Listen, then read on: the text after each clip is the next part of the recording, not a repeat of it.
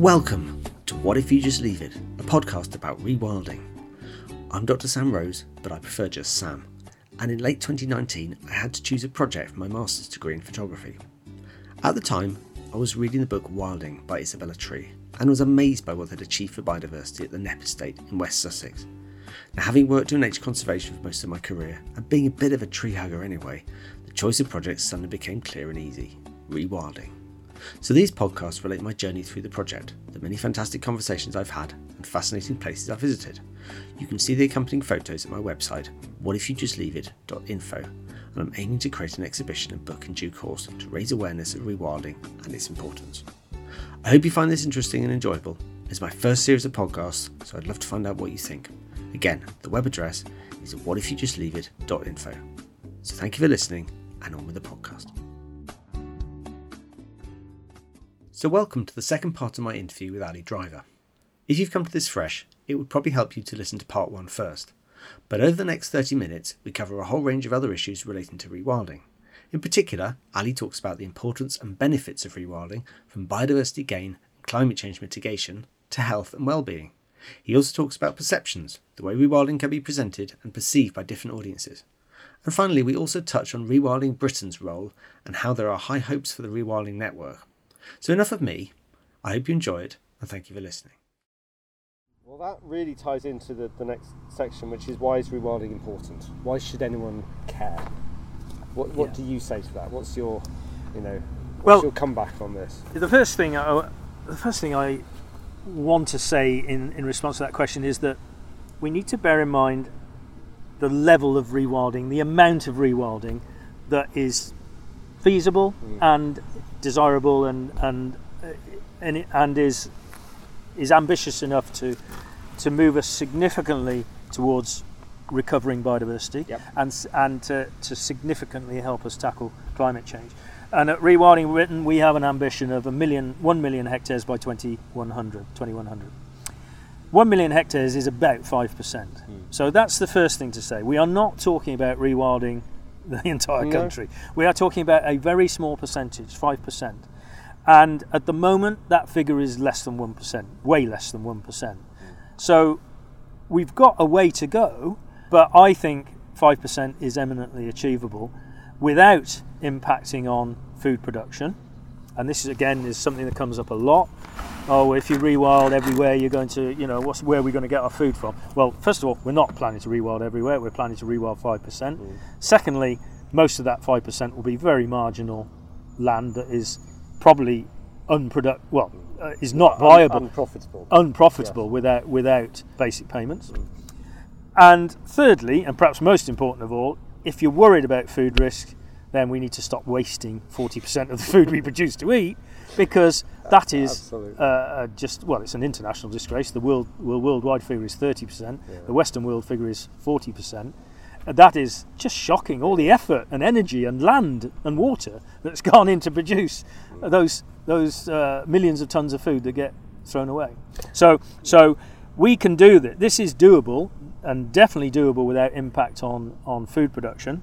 And as I say, several of those projects produce good quality food anyway, and will do for a very long time. Can I just dig into that one a little bit? Yeah. Say this landowner I met yesterday, he wants to work with nature more. Yeah. He's fairly intensive at the moment on non-marginal land. It's good quality farmland. Yeah. But he's thinking about going organic, but doesn't want to just let it go to wood pasture, doesn't want to let it go wild.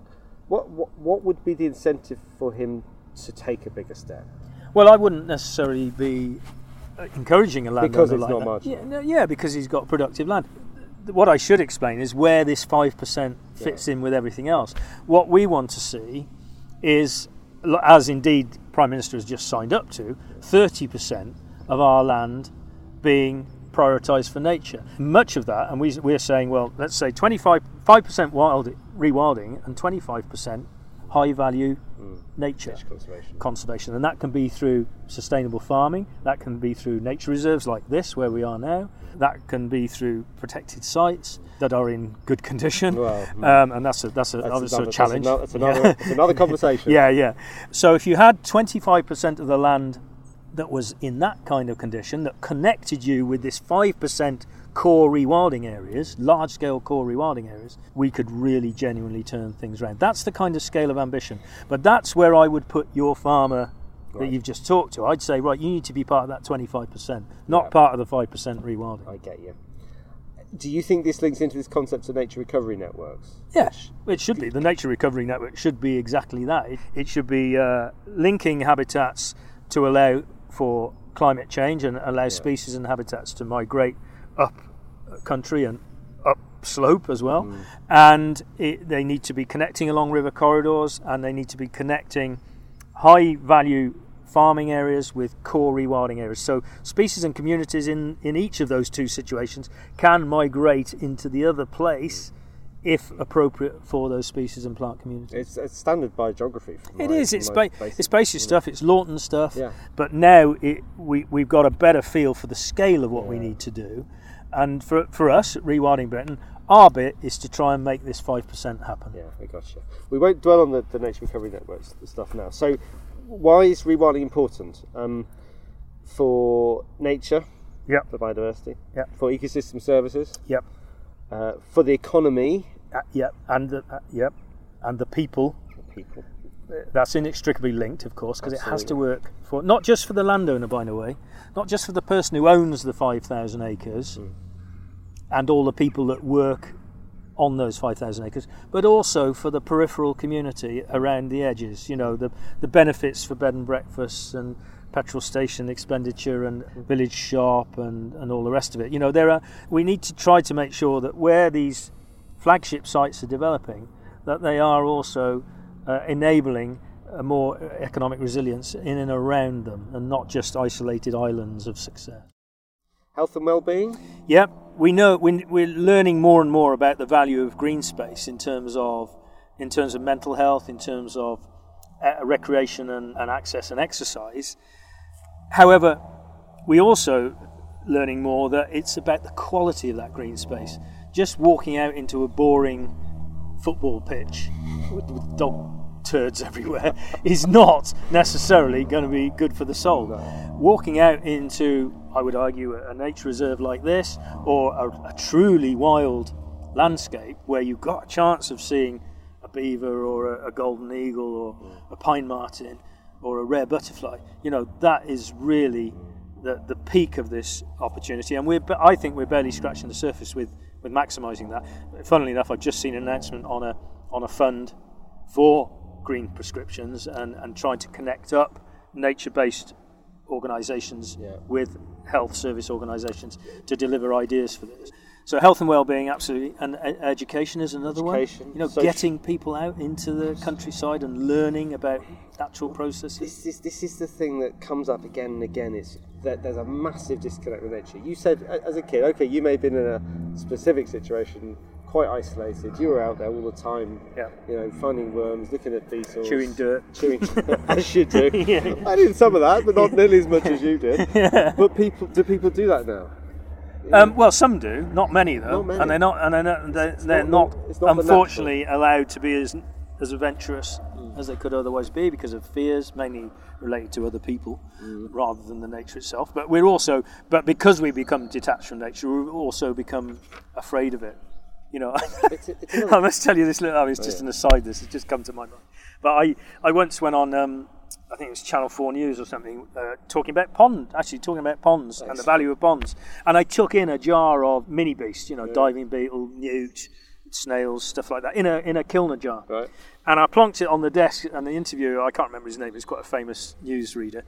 I put it on his desk and he went, ugh! Like that. He sort of recoiled like a child from this jar of very attractive mini beasts. Yeah, I thought, bloody hell, we've got some work to do here. We have got some work to do. But it's another shifting baseline, isn't it? If you don't do it as a and you don't see kid, it, you know, you don't see it anymore. You don't see it happening. It's the new normal. Absolutely. Is to not do it. So Okay. Climate change. Yeah. So if you're talking climate change, we're talking about several strands of connectivity.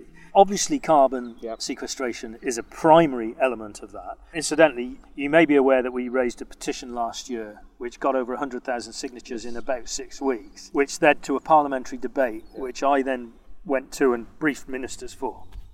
That parliamentary debate led directly, I have now been told by Lord Goldsmith, directly to the creation of the £640 million Nature for Climate Fund.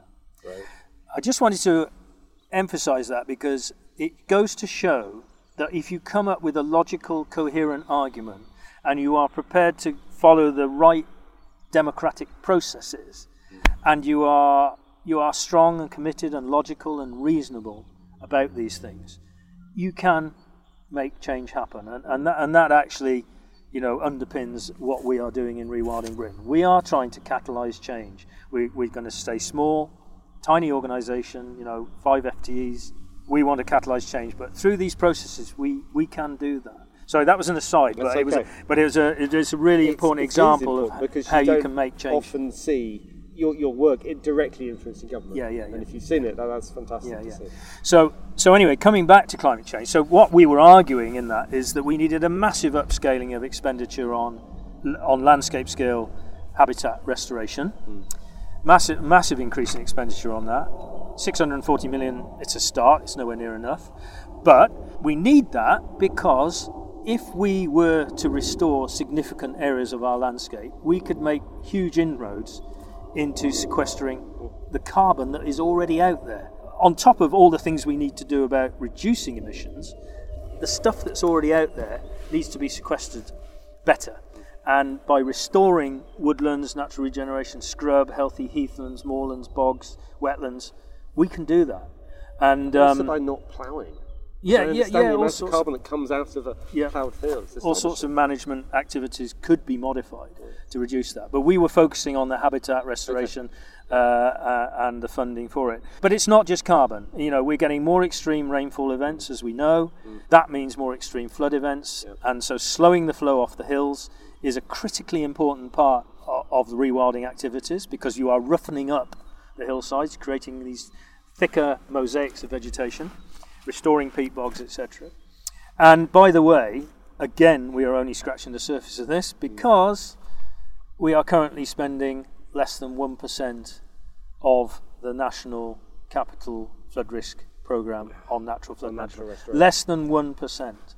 And I know that because I and my team wrote the policy, which should be being applied. We wrote it 5 years ago, but it's again, we're only scratching the surface with it at the moment. Does it frustrate you a little that this stuff that you've known for 40 years, in terms of natural flood management, for example, is only now just beginning to be recognised, and even then at such a small level?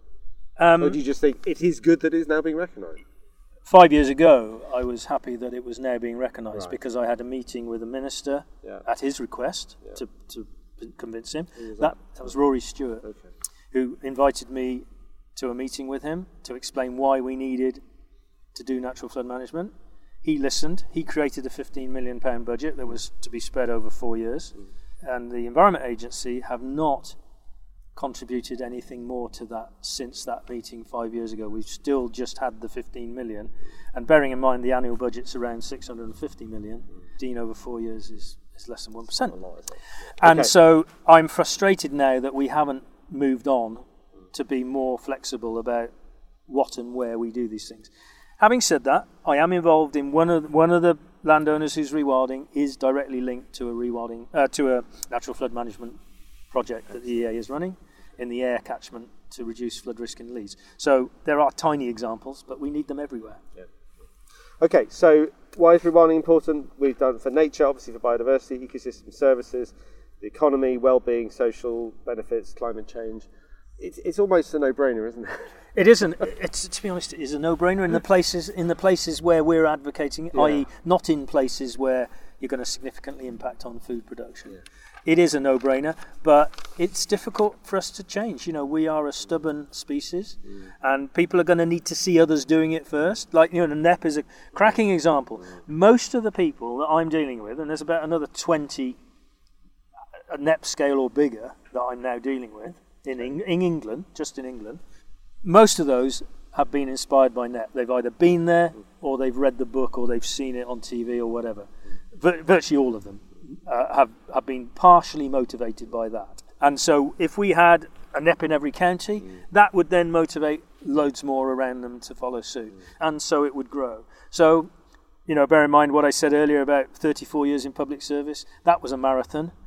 And I'm now thoroughly enjoying the first few miles of another marathon. Okay, that's excellent. I'm going to just leap across Rewilding Britain for a minute. I'll come back to that at the end, if that's okay, and talk about perceptions. Yeah. Okay, so public perceptions of rewilding. You have said in various podcasts and so on that people, you'll talk about this with people at the pub, people who are interested in it. I've talked about it with people. Some people know about it, some people have no idea. It's seen as, potentially large landowner-led. People confuse reintroductions with rewilding. They think there's wolves going to be coming back. How do you at Rewilding Britain present rewilding in a way where you feel it is something that can be digestible or embraced by the general public? Well, I think I present it in the way that I've presented it with you today, is I try to be reasonable and rational. Obviously, you've got to be enthusiastic and you've got to be passionate and believe in what you're saying. But, it's very much not about imposition. It's about opening the door for people and showing them what it could do. And, you cannot beat a good before and after photo and a NEP style story where, in 10 to 15 years you see an incredible change in biodiversity and aesthetic beauty of a site. So all of those things matter. I give a lot of lectures and presentations, and now, of course, webinars. I don't want to be aggressive. I don't want to criticize anyone for the way they've been doing things, and I certainly do not criticize farmers for the way we've been farming for the last 50 to 100 years. That has been driven by policy. It's not their fault. Of course, there's a few bad apples, but there's a few bad apples in every aspect of society. So it's not about criticising an approach. It's about offering up ideas and enthusiasm for a slightly different approach in some parts of the country.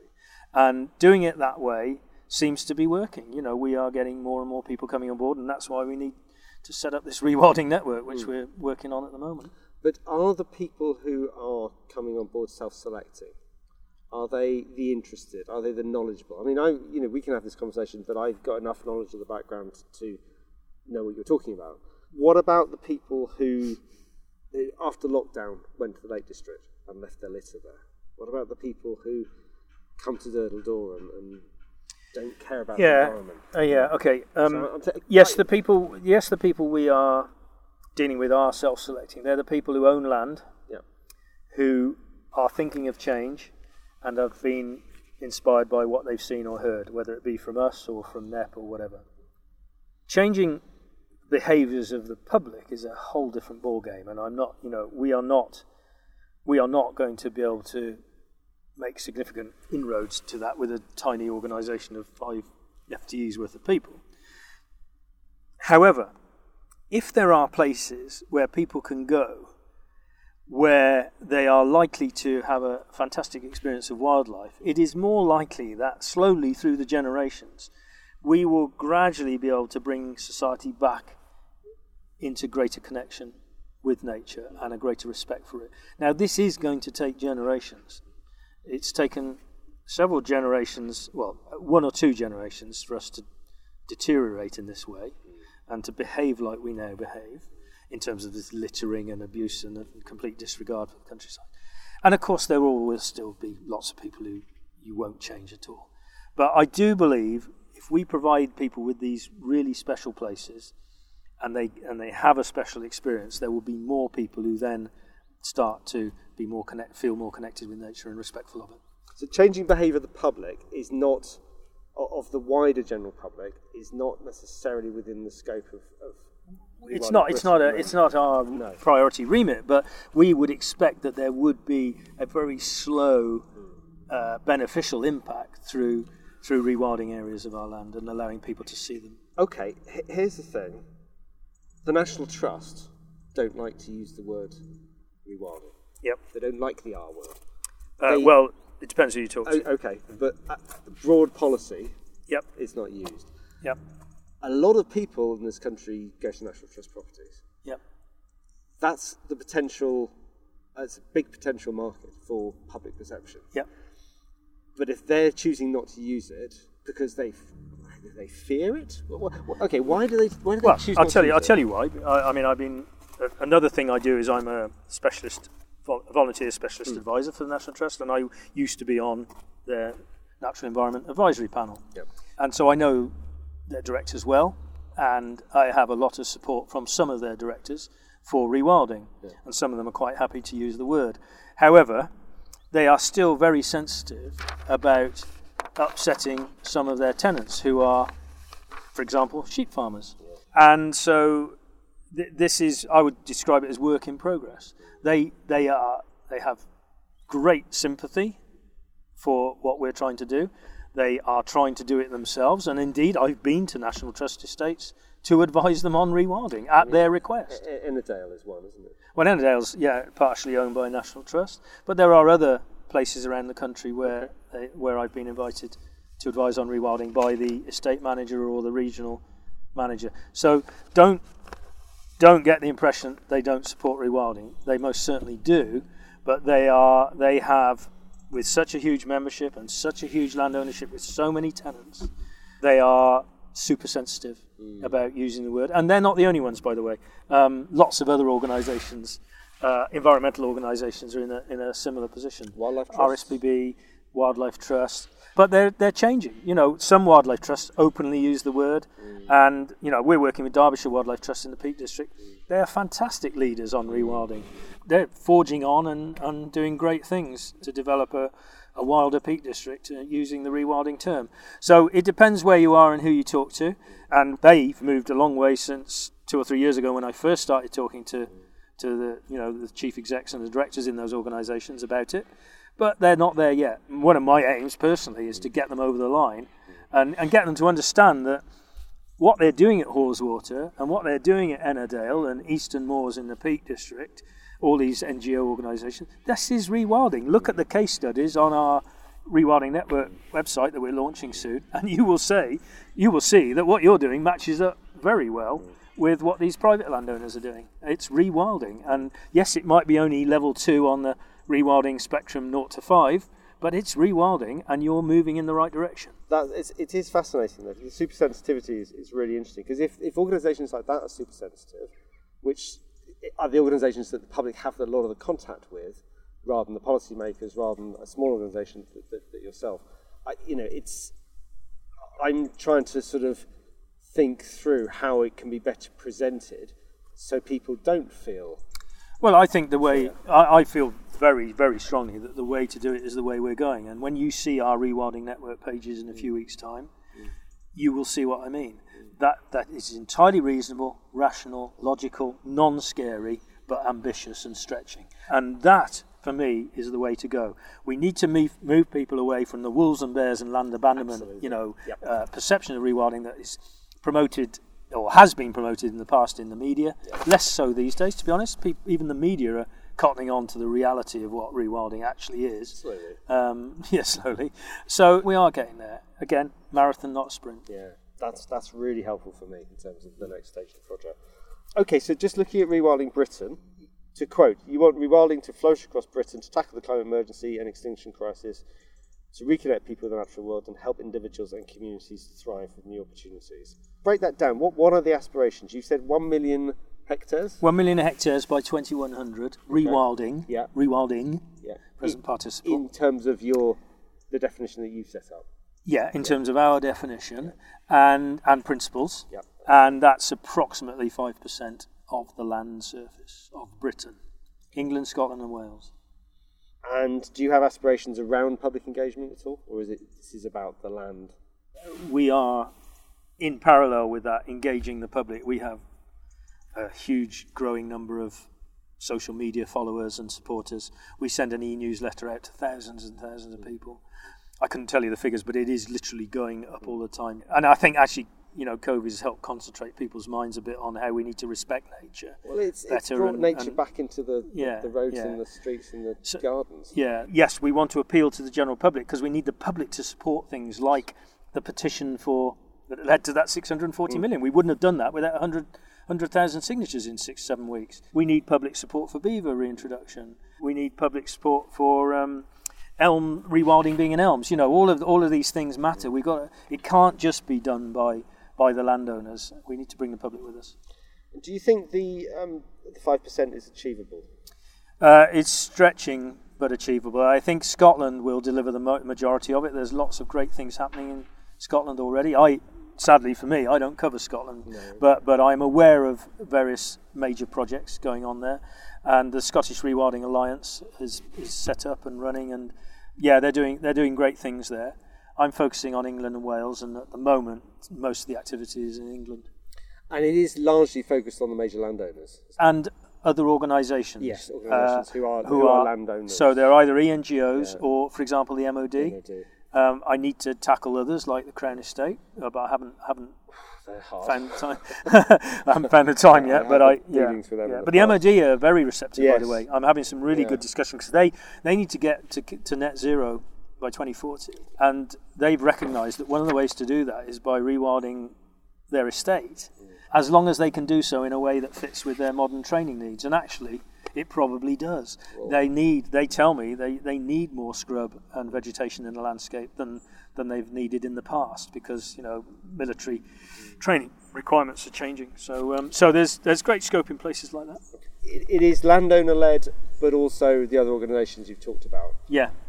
Do you think the fact that it's landowner led and these other organisations, but do you feel that general perceptions might be that this is something a little bit elitist or exclusive to people who have got lots of land? Yeah, that is one of the challenges because size matters, and because like I said, 3 days a week covering the country, I've got to draw the line somewhere. So I am focusing on these bigger sites, and they do tend to be obviously the wealthier landowners, but we have to remember what we're trying to achieve here. We're trying to achieve landscape scale change, and we need to tackle the relatively easy wins first in order to help inspire others to follow suit. And so if I can persuade a landowner with 5,000 acres to rewild, and encourage him to do so in a way which engages his community and other neighbouring farmers at a smaller scale, which is always what we try to do, then we are in effect having that knock-on effect on smaller interests. But I have to focus on the relatively easy wins to start with before we then start to work on the joining up the smaller stuff. But I do have one or two examples where there are clusters of landowners that we've managed to encourage to join up and do things at a pretty big scale, which is the ideal. Absolutely. And what do you think of the approach taken by Heal Rewilding? I think so. Heal have been in touch with me ever since before they started, and they are essentially looking to buy a piece of land to rewild. So they're they're doing great things in terms of awareness raising and generating even more support from rewilding with the public. They're engaging young people, which is brilliant. Really Jan is actually only down the road at Maidenhead, so she's been, I met with her here, in fact, and they're doing a great job. In terms of what they're actually going to do on the ground, it's very similar to a individual landowner. They're trying to buy a piece of land to rewild. But the thing that's interesting about them is that they feel a little more inclusive in the sense that everybody who contributes will then have not an ownership stake, but a kind of a notional stake in the land, which I like. I think it's an interesting model. Yeah, they're complementary. We made sure, or they made, Jan made sure that they didn't just try and duplicate what we were doing. So we're complementary. We don't intend to acquire land. We don't own any land, and we're not likely to. We want to stay small, and we want to just catalyse other activity. And what Heal are doing, that is another activity that we've helped to try to catalyse. Excellent. I get a better feeling for what Rewilding Britain does now. Thank you. That's clearer. Okay, look, we've talked for a long time. Let's just finish up. Where do you think we will be in rewilding terms in 50 years' time? Oh, bloody hell. That takes me beyond my lifespan. It's a long-term thing. We will have mainstream rewilding as an option for some parts of our country, just as other countries will have done, Yep. Particularly in Western Europe, for Yep. example. We will be in a position where there are some parts of the country that are much richer in biodiversity terms in these rewilding areas than they currently are. Whether we can do enough to slow the impact of climate change is the big question. This will help in a small way, but as you know, it's only, restoring 5% of the land in Britain is only a tiny, tiny element of the global climate change challenge. However, we've got to do our bit, and rewilding will help us do our bit. Fabulous. Final question then is, what would be your one image or one photograph that would sum up what Rewilding Britain is all about? Actually, we are creating those images because we have commissioned a wonderful animator to produce animations of change in an upland landscape. Charlie's already commissioned a lowland landscape one. Seen the lowland one? Beautiful. Yeah. I've just literally been sent the first, almost final image of that upland one. Yeah. So it would be, I think, because we're quite familiar with NEP and the lowland rewilding in that context, for me it would be an upland image that shows an incredibly colourful patchwork of upland valley with moorland alive with colour, with so many more trees and shrubs visible in that landscape, with birds of prey in the air, with lynx on the ground, pine marten, etc. Bristling. That's a wish list. Bristling with life. It is a wish list, but I'm basically capturing the image that we've tried to get this animator to produce. Fantastic. But it needs to be multi-textured and multi-coloured in an upland landscape. Most of our uplands, if you look, I was just showing this guy some pictures yesterday actually. Yeah.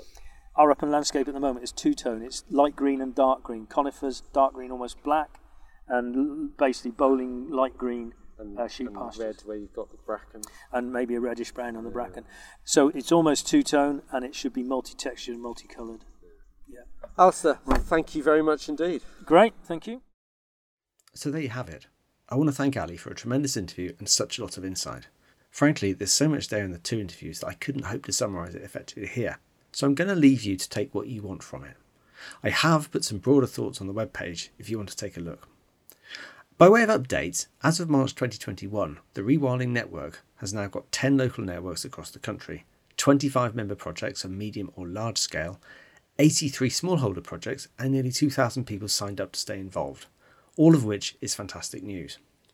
Moreover, Lord Goldsmith said, following his Green Recovery speech last July, that within Elms there will be a recognition of the value of rewilding, that Rewilding Britain will be very much involved in those discussions, and that he is absolutely convinced that we need to get the incentives right to reward and incentivise a much greater uptake of rewilding. This is all good stuff. And finally, that led to, in December 2020, rewilding being included in the DEFRA Farming is Changing booklet. And this is a huge step forward. And as a result of this, in January 2021, the Secretary of State George Eustace stated in his speech to the Oxford Farming Conference that the UK government has already announced that it is willing to support rewilding projects. For those who want to do it, it is a choice that we want to help. So the future is hopefully bright for rewilding. And from this conversation, I think that in Rewilding Britain, we have a passionate and highly experienced team fighting for this cause and making great progress.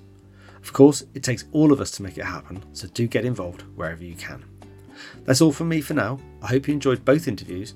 Have a look at the website at whatifyoujustleaveit.info and come back for my next podcast, which will be about the original rewilded landscape, the Undercliffs National Nature Reserve in Devon. Take care and thanks.